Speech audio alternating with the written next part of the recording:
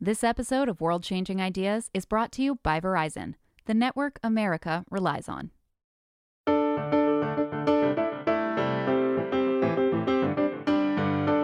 I'm Talib Visram, and this is World Changing Ideas from Fast Company magazine. This week, we're going to look at a decades-long blame game, and then find out about a recent ruling that could change the way companies operate when it comes to climate change. We know that corporations have known about their role in climate change for a while. When we talked with Jeff Beer a few weeks ago, he alluded to an ad that beverage and packaging companies created to sneakily place the blame on individuals instead of corporations. So today we wanted to explore that dynamic a little bit more. And here to help discuss it is Fast Company staff editor Kristen Toussaint. Hey, Kristen. Hey, Talib. So let's dive in.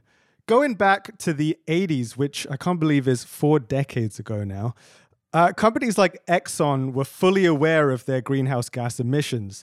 So tell us what happened back then that brought fossil fuels into the public consciousness to little avail. Companies have known about climate change for a long time. There's a record that this appeared on Exxon's radar, as early as 1981 in an email. And there's also some reports that their internal scientists were looking at this even back in the 70s. And 2 years prior to that 1981 email, a group of scientists came together and created what they called the Charney Report, which looked at the effects of these rising amounts of carbon dioxide in our atmosphere. And that report correctly predicted how more CO2 in the atmosphere would lead to more warming. A few years after that, in 1988, NASA scientist James Hansen testified before Congress about how the greenhouse gas effect has been detected and is changing our climate now. And the news coverage of that testimony really mirrors a lot of headlines we're seeing today. When the New York Times covered that, their headline pointed out scientists were calling for a sharp cut in the burning of fossil fuels. So it's a plea these scientists have been making for decades, and they've clearly been warning about what would happen if we didn't follow through.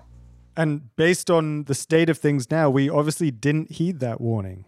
Kristen, what's the role of government here? How have political leaders also enabled our ongoing reliance on oil and gas?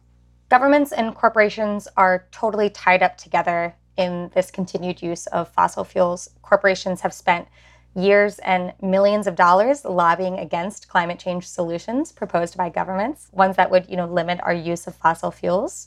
One example from 2018, BP donated $13 million to fight a ballot measure that would have created the nation's first carbon tax in Washington state. So it's really this inaction from both companies and politicians together that have, stopped these policies from taking place, stopped these regulations, and really kept fossil fuels as Anthony Leiserowitz, the director of the Yale Program on Climate Change Communication, told me, kept these fossil fuels as the lifeblood of our modern civilization. They're still in everything we do. They're in our clothes, in our food, in our transportation systems. And that's really the fault of politicians and corporations working together. Yeah, it's scary to think how abundant they are. So with so much political influence and money involved, doesn't it kind of make sense when people check out and say, what can I do as the average Joe, as the small fries over here? Kristen, you wrote an article about this where you pointed out that companies are responsible for 70% of emissions. So tell us why that particular statistic interested you. If you've spent pretty much any time online, I think you've run into people throwing out this statistic that, 100 companies are responsible for 70% of emissions. And it's usually used as this sort of rebuttal against someone suggesting individual action or, lifestyle change that you could take for the climate. People just point to this and say, what can we do if 100 companies are causing 70% of emissions? And I totally understand and agree that, one person taking one action can't course correct for the whole planet. But what the framing of that statistic does, as, we can't do anything because it's all on these companies, it misconstrues the data behind that stat. So the fact is that statistic includes Scope 3 emissions, which are any emissions that come from up and down a company's value chain, which basically means that it's the emissions that come from all of us using and consuming the things that these companies produce. So in that statistic of, 100 companies producing 70% of emissions, on that list are, many oil and gas companies. And the vast majority of their emissions come from the use of their product, which involves people filling up their cars with gas. So if these companies were to truly reach zero emissions, if they were to stop producing emissions and stop their reliance on fossil fuels, it's not in a silo of just the companies making change and then we're untouched. It means that our entire lives would look different. It would mean that we've reshaped huge swaths of our economy, like transportation and shipping. And it would mean that our day-to-day actions in our lives would look different. So there's no future in which our individual actions don't change if we want to reduce those emissions. We can't keep driving as much, eating as much meat, participating in these systems that use up resources to this extent. So I think what's frustrating about that statistic is that it sort of erases that. It erases that our individual lives do have to change if we want a future where these companies stop producing those emissions.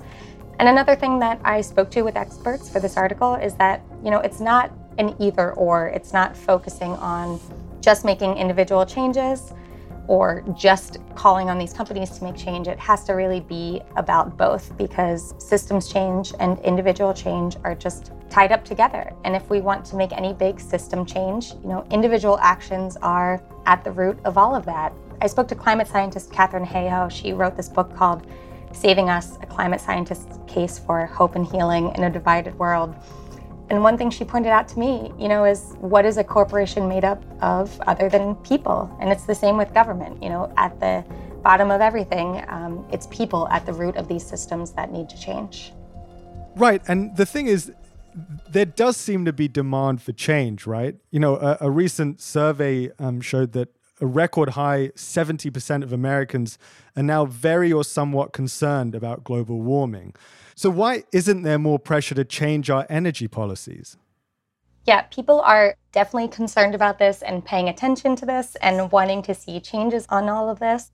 When the Yale program on climate change communication followed up to ask these people, who are now very concerned about global warming, why it is that they aren't, taking action or pressuring for change, the dominant answer was really that people just didn't know what to do. They didn't know which companies to reward and which ones to punish. Consumers feel really trapped, especially with, the prominence of greenwashing and every company saying that they're good for the environment. How are consumers supposed to decode all of that information? It takes a lot of work and a lot of knowledge. So this is where these environmental and consumer advocacy groups can really step up and be a resource and do that work of, naming, blaming, and shaming the bad companies so that consumers have that information in order to make these decisions. This episode of World Changing Ideas is brought to you by Verizon, the network you can rely on for your phone and for your home internet. Find the plan that's right for you at Verizon.com. So going back to the role that politicians and political systems play in all of this, sometimes people don't feel as if their votes are making much of a difference, right? How can they address that? I think it's so true that we can feel like our voices aren't being heard and that, one vote doesn't make that much of a difference. But there's this middle ground, as Anthony Leiserowitz told me, between individual action and the giant system action of the government and policymakers. And that middle ground is in organizing, coming together, working with other people and doing this sort of collective and community action that can make a difference beyond yourself. So you can do things in your own household and to your own life for the climate, like, reducing your food waste, or something he kept stressing to me was, insulating your attic. That has a big effect on your home's, heating bills and energy use and stuff like that. But you can also work with others to demand changes that go beyond your own home or your own life. And that's really where systemic change and system change can start to happen.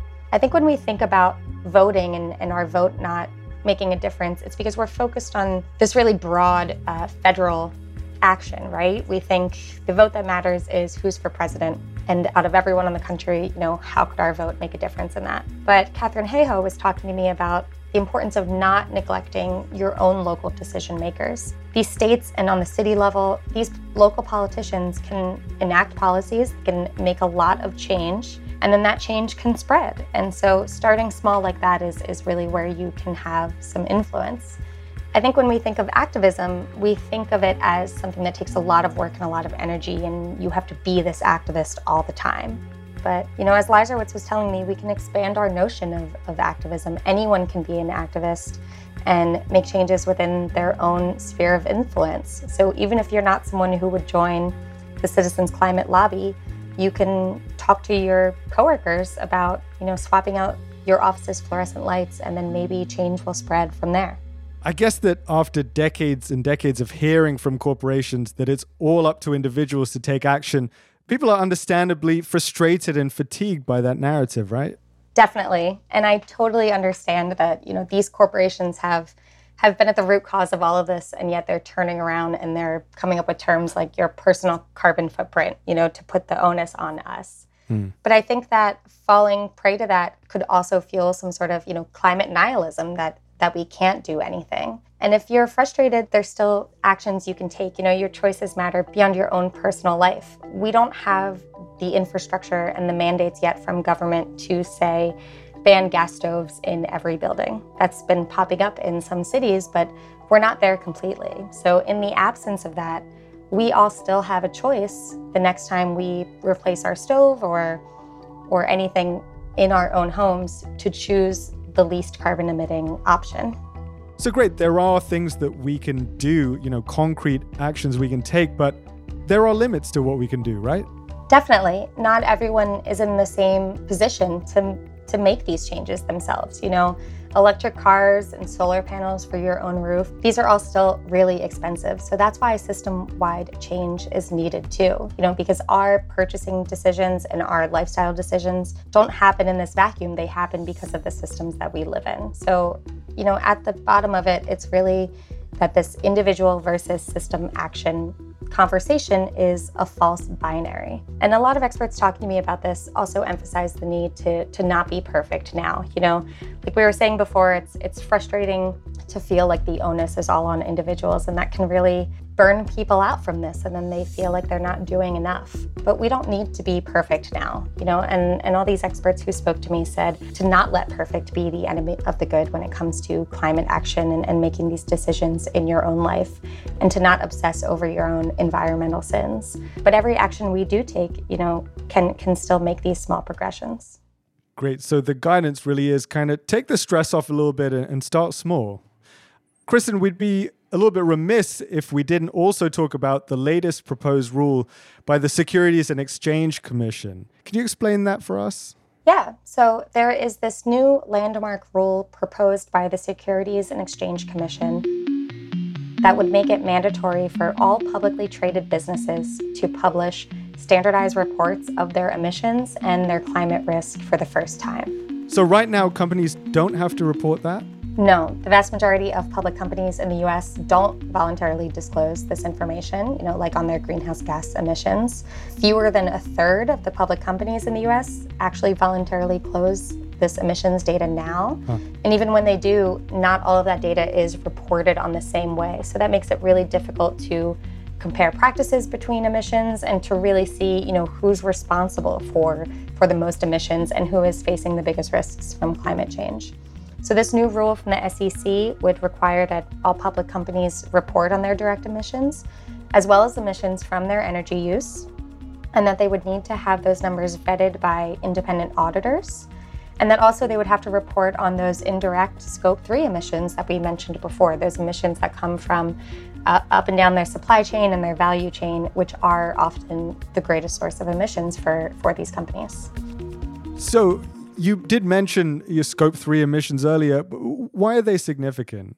Yeah, Scope 3 emissions, like we've said, they come from up and down a company's value chain. So it's not everything directly that a company is doing, but how we're using their products, how those products get sent and shipped. There was a report recently from this nonprofit called As You Sow that looked at 55 of the biggest US companies and how they're meeting their net zero goals. And only 2 companies, Apple and Microsoft, even have goals to reduce their Scope 3 emissions in line with a 1.5 degree future. So it's really, really important that companies consider these Scope 3 emissions. It's a little difficult to understand, I guess, how much they actually make up. But if you look at Chevron, for example, Scope 3 emissions account for 91% of the company's greenhouse gas emissions. So if Chevron only focused on reducing Scope 1 and 2, those reductions would only represent about 9% of the company's total emissions. And to just explain what Scope 1 and 2 are, they come directly from a company's operations and the energy used to power those operations. So that's Scope 1 and 2, and then Scope 3 is everything else in a company's value chain, including how the consumers use the product. Okay, so they found a way to kind of jump through the hoops and gloss over some of the things that they're not doing. Exactly. And most corporations are falling short when it comes to all of those metrics, disclosing their entire emissions, announcing targets for emissions, and then following through with actual performance. And when might all this go into effect? So a public comment period began on March 21st. That gave the public 60 days to comment on the proposed rule. And from there, the agency will vote on a final version within the next several months. If enacted as is, large companies would have to start disclosing climate risks next year, followed by their emissions data in 2024, while smaller companies would get an extra year. Well, it looks like the blame game has not subsided yet. So we'll have to see how the relationship between corporations and individuals continues to play out while we start to take some actions ourselves. Thanks for coming on the show, Kristen. Thanks, Talib.